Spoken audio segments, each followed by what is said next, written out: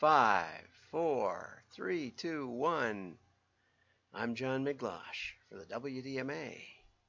We'll be talking about wine and beer today, and, of course, mail. This is a Naked Wines commercial. Great wine like this costs only $8 to make, but then middlemen like me raise the price. Then I do it again to get richer. And again. And once again. Until that same bottle costs you $30.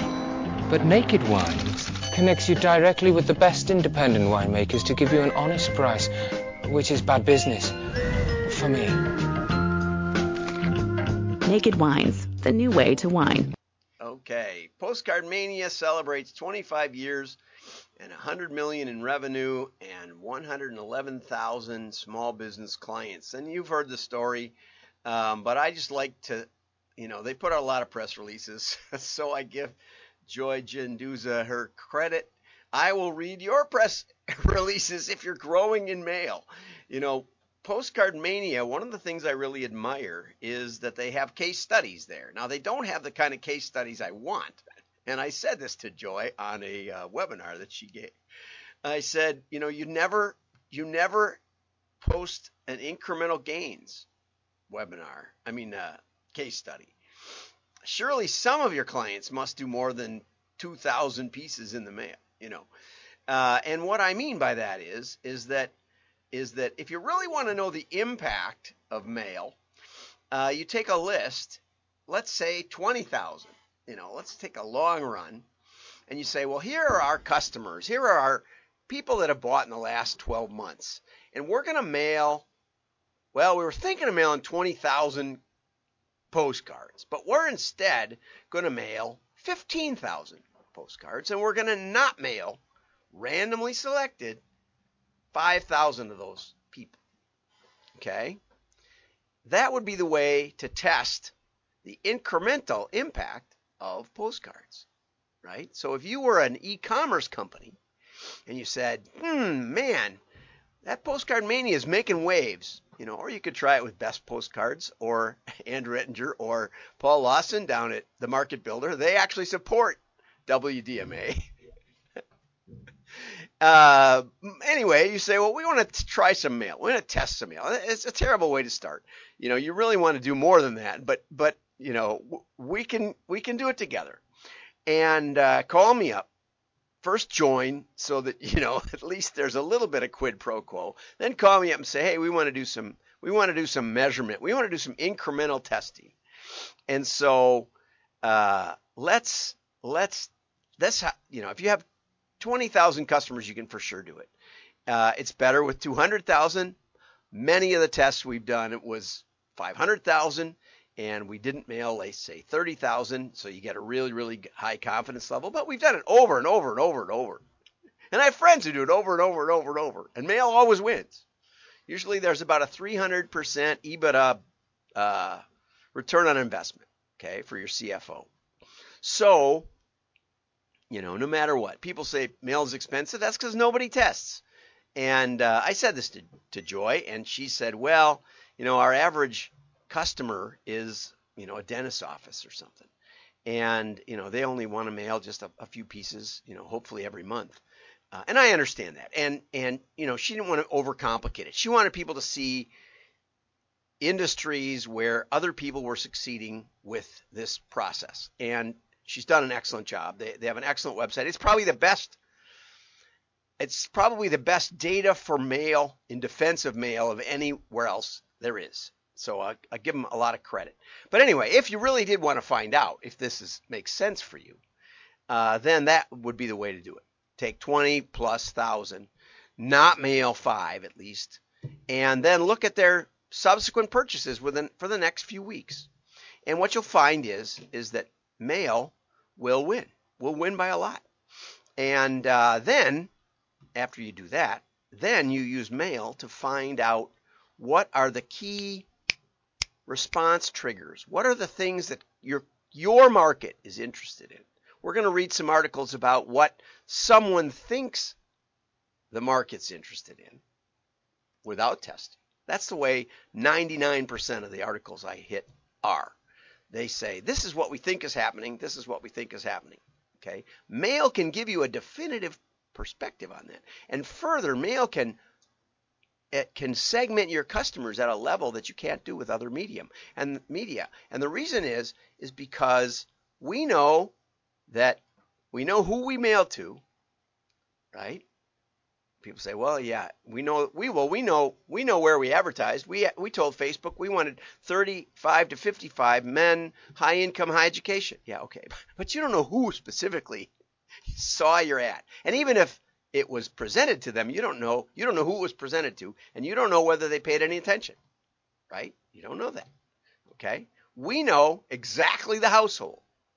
We know that it got delivered because the USPS can actually confirm that with informed visibility. We can actually get notice from the post office, USPS, for no extra charge, that this mail was delivered. And if you have an email for them, you can then contact them saying it's in your mailbox.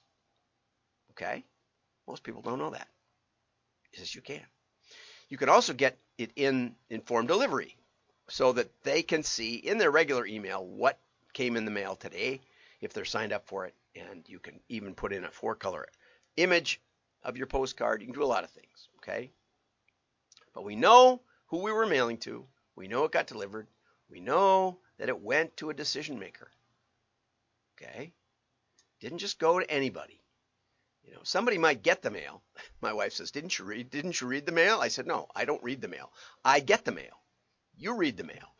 Okay? That's the decision maker that we're working with. Decision maker.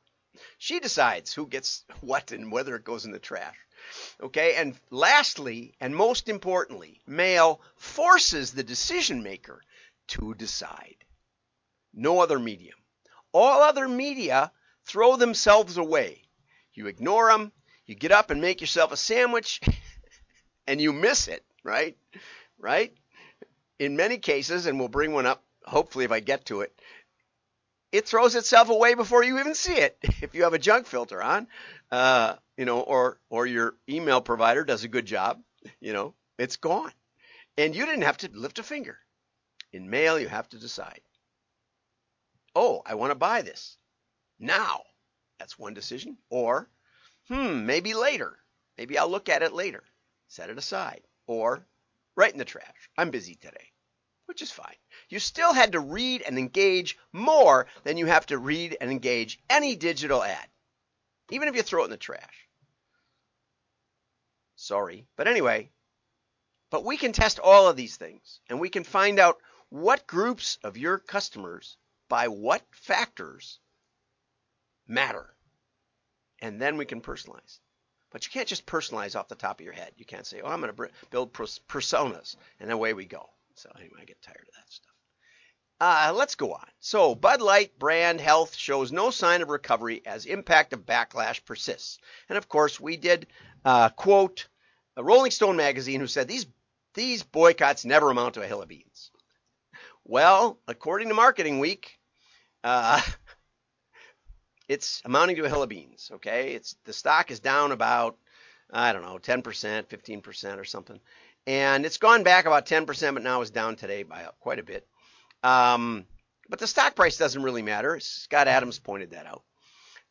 But not only is their stock price down, but the stuff that really matters, the beer's index score, I don't even know what that is, but YouGov's brand index, whatever that is, said that it went from 7.9 positive to minus 8.4 in the U.S. as of June 11th.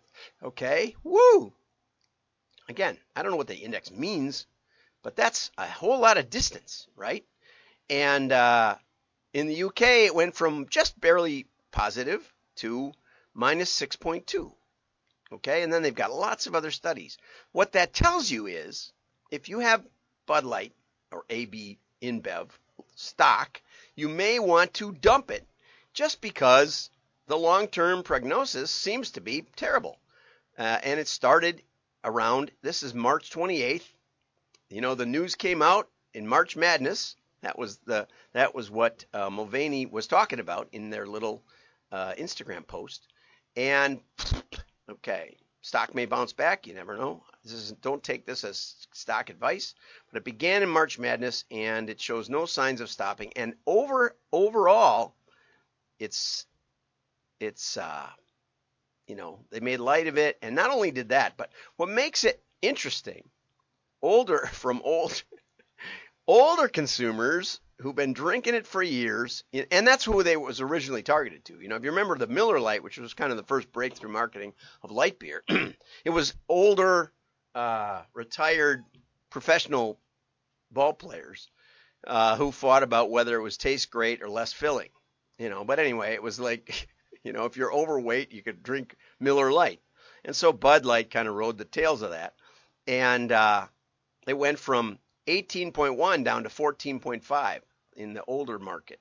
And so it's lost its top selling spot. Modelo now is ahead of it. And just to show you the complexity of it, U.S. LGBTQ advocacy group, Human Rights Campaign Foundation, gave AB Bev a top rating for inclusion and equality last year. But now it's rescinded that rating. So even the people they were trying to be inclusive about have decided that Bud had a profound lack of fortitude in upholding those values. Okay. Also wanted to point out that WineEnthusiast has a new website combining their ratings and their wonderful information. All of WineEnthusiast's content remains free to readers with no barrier to accessing the company's expertise. Wonderful news. Okay, there it is, which brings us to our final point here. John Stammel and John sent me an email a couple of days ago saying we're connected, and he said that, it's not enough to know who buys what.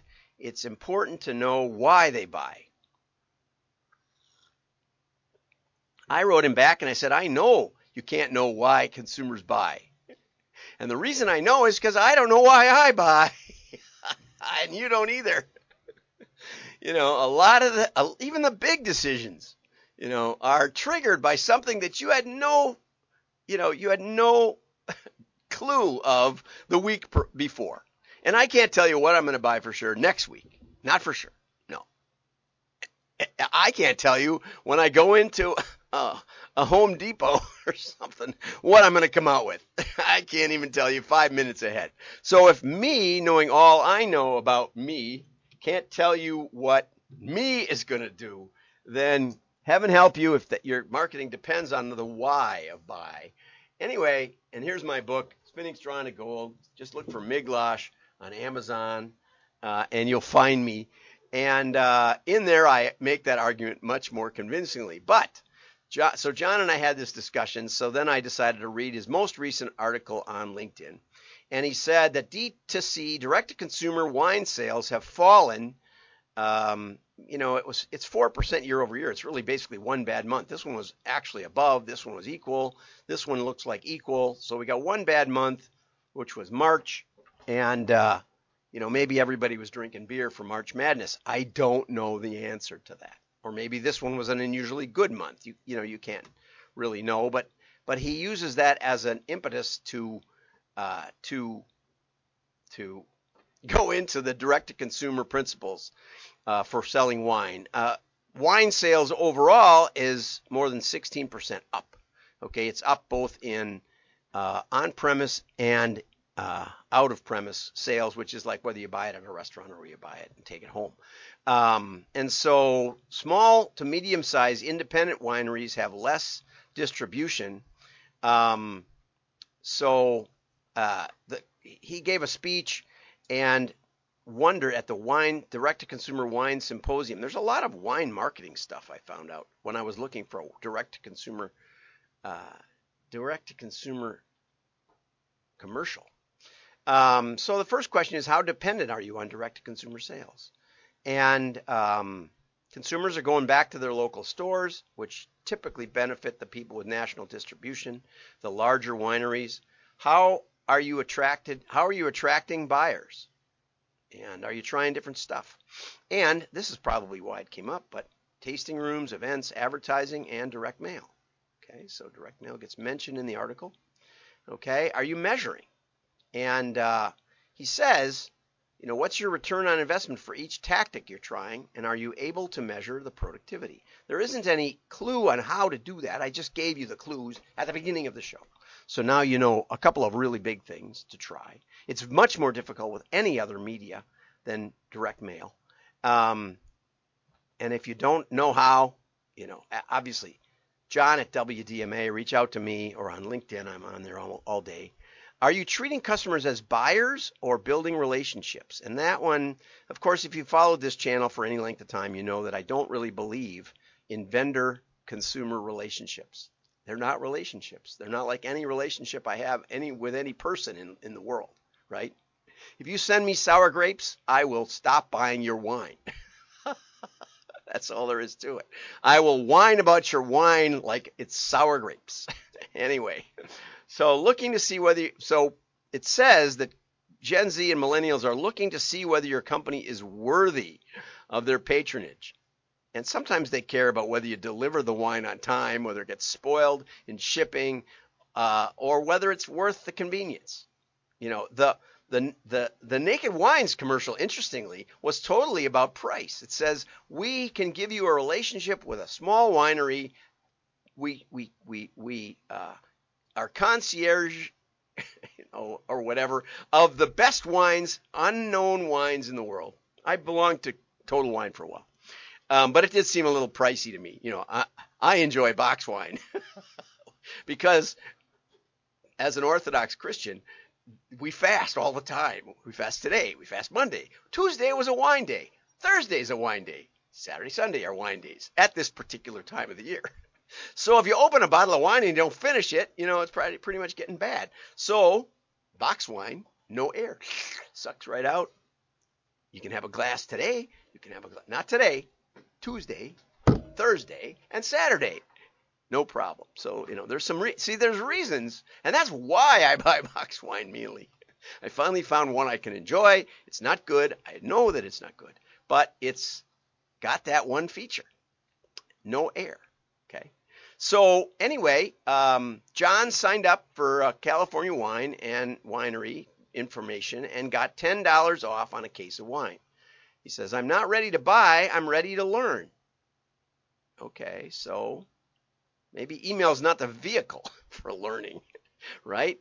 Because it can go right into your junk mail and you don't even know that they did it, right? So you have a screener that you don't even talk to. So if it's just a transaction, the nearby store will do, especially if they deliver, okay? But you need more than that, and I did watch a couple of Total Wine, yeah, they're a retail chain, and they have this helpful little happy girl telling you what to buy. It's a good commercial, and it basically says you don't have to know what you're doing. Come to Total Wine, and we'll tell you what to do, and we'll have the lowest price in town. Excellent. And that's one of the advantages of direct mail. Direct mail, you have to engage, but you can not only inform me about the distinctives of your winery, but you can also give me a coupon. How cool is that? Okay. Can you replicate what takes place in your wine tasting room digitally? No. So some consumers care about the ethos of that wine, of that winery. But most wineries batch and blast. And maybe they've tested it, but according to John, they probably haven't. They probably aren't measuring that much. So they just do it because it's convenient, easy, and makes the needle move. Okay? If you don't know why, you don't have anything to work. This is a part where I really, the important information is not what's in their purchase history. Well, that's a pretty important, they go right into junk. That's a pretty important piece, right? And if you don't have anything to work with other than what I bought in the past, that says nothing about the future. Well, that's always kind of true. But the number one thing that's a predictor of the future is the past, I have to say. And the number one thing is buying behavior as opposed to clicks or other things, or that you went to my website. Okay? And so John and I agree most of the time on this. He's mostly right. But if you need a little more guidance in how to actually achieve what he's suggesting, WDMA, John at WDMA.org. Have a great day. Like and share. Your friends will know you're smart. Bye-bye.